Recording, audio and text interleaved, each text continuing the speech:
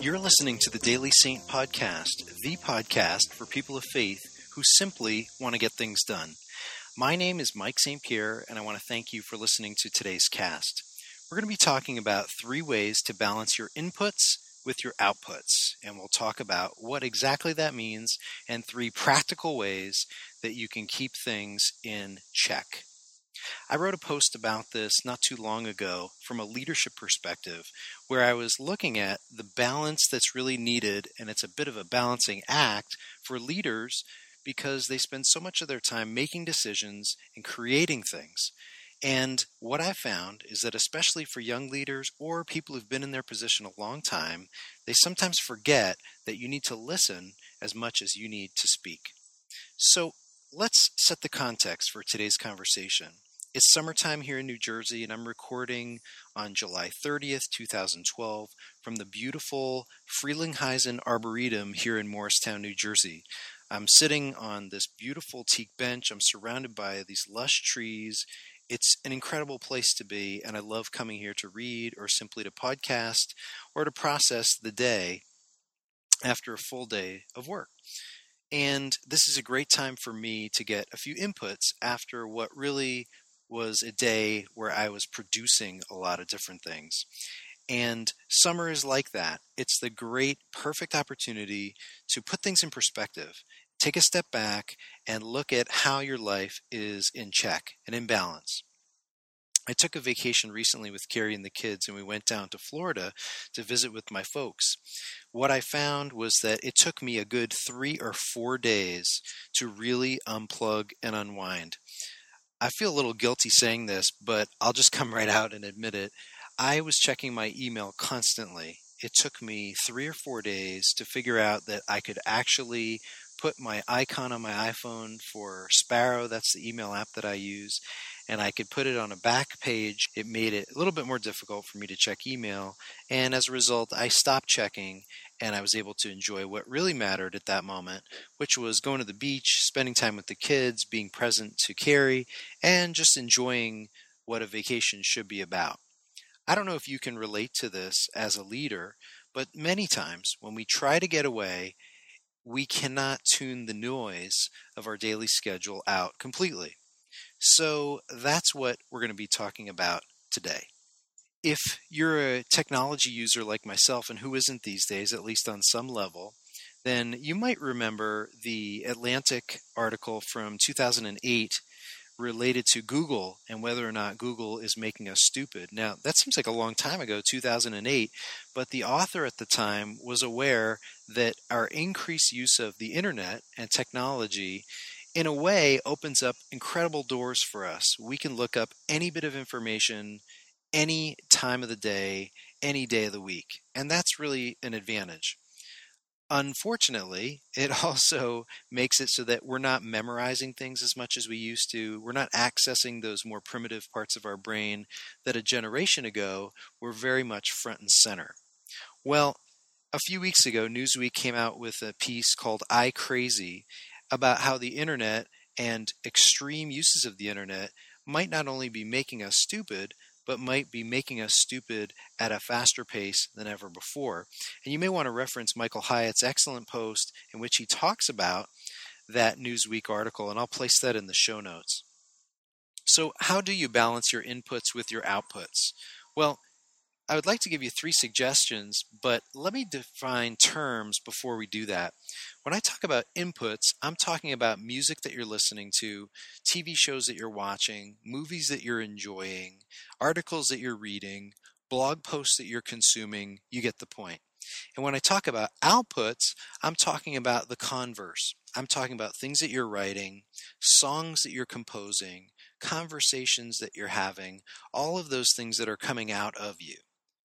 So, with that said, how do you balance your inputs with your outputs? Here are 3 suggestions. Here we go. Number 1, get clear on your own levels of introversion versus extroversion. I'll put in the show notes, but you might want to pick up a copy of Susan Cain's book, Quiet, The Power of Introverts in a World That Can't Stop Talking. and it's on the New York Times bestseller list, and it's been there for quite a few weeks now.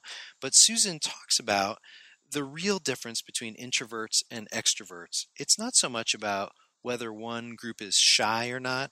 It's more about the level of stimuli that a person needs to really feel alive and engaged. And an introvert is going to be a person who reads a lot more. An introvert is going to be somebody who really finds quiet and introspection a daily practice. It's something that they crave, they thrive on. Whereas an extrovert is somebody who just loves being around other people, and they find a lot of external stimuli tremendously energizing. Being around people, going to parties, socializing, all these kinds of things. So this is my first point. You want to get clear on your own levels of introversion or extroversion. If you're an extrovert, finding quiet time, in other words, giving you some space for those inputs, is very, very important. And you're going to have to work a little bit harder at this. Whereas if you're an introvert, you're somebody who finds the inputs very natural. You're a person who's a reader. You're a person who's reflecting. You might be a journal writer. And you're going to need to work a little bit harder at building relationships with people, at listening, at using your voice, whether that's a voice online or whether it's a voice out in the open in social settings. But you've got to get clear on your own levels of introversion versus extroversion so that you don't skew in one way or another. Number 2, inputs are great, but consumption alone can quickly throw your spiritual life out of kilter. In other words, you do not want to be simply a consumer of information. You want to have a balance between consumption and creation. You need to talk to God, and guess what? And this is much harder for me, you've got to listen to God. Number 3, you want to practice robust silence and bursts of creation. Let me say that again. You want to practice robust silence and bursts of creation. See, silence is something that you have to practice it. You have to practice just sitting and being alone with your thoughts and being alone with God. Likewise, these bursts of creation are what we often call being in the zone or flow or GTD, whatever you want to call it. But you know it when you're there, and boy, does it feel good. I spent about 5 hours in our yard this past weekend just getting things done, trimming hedges, clearing brush, and before I knew it, it must have been 5 or 6 hours that I spent out in the yard, and it was just incredible. That's what it's like to be in the zone or to practice flow. Time seems to disappear. It just doesn't matter because you are so focused at what you're doing. It's really exciting. So you want to cultivate these bursts of creation. And really, these bursts of creation are nothing more than immersion. And let's be honest, right? Great things happen through immersion rather than through flirting with things. Just like marriage, you need profound moments when you can look your spouse in the eye and have a real deep conversation where you're listening and speaking. You've got to be still and energetic at times.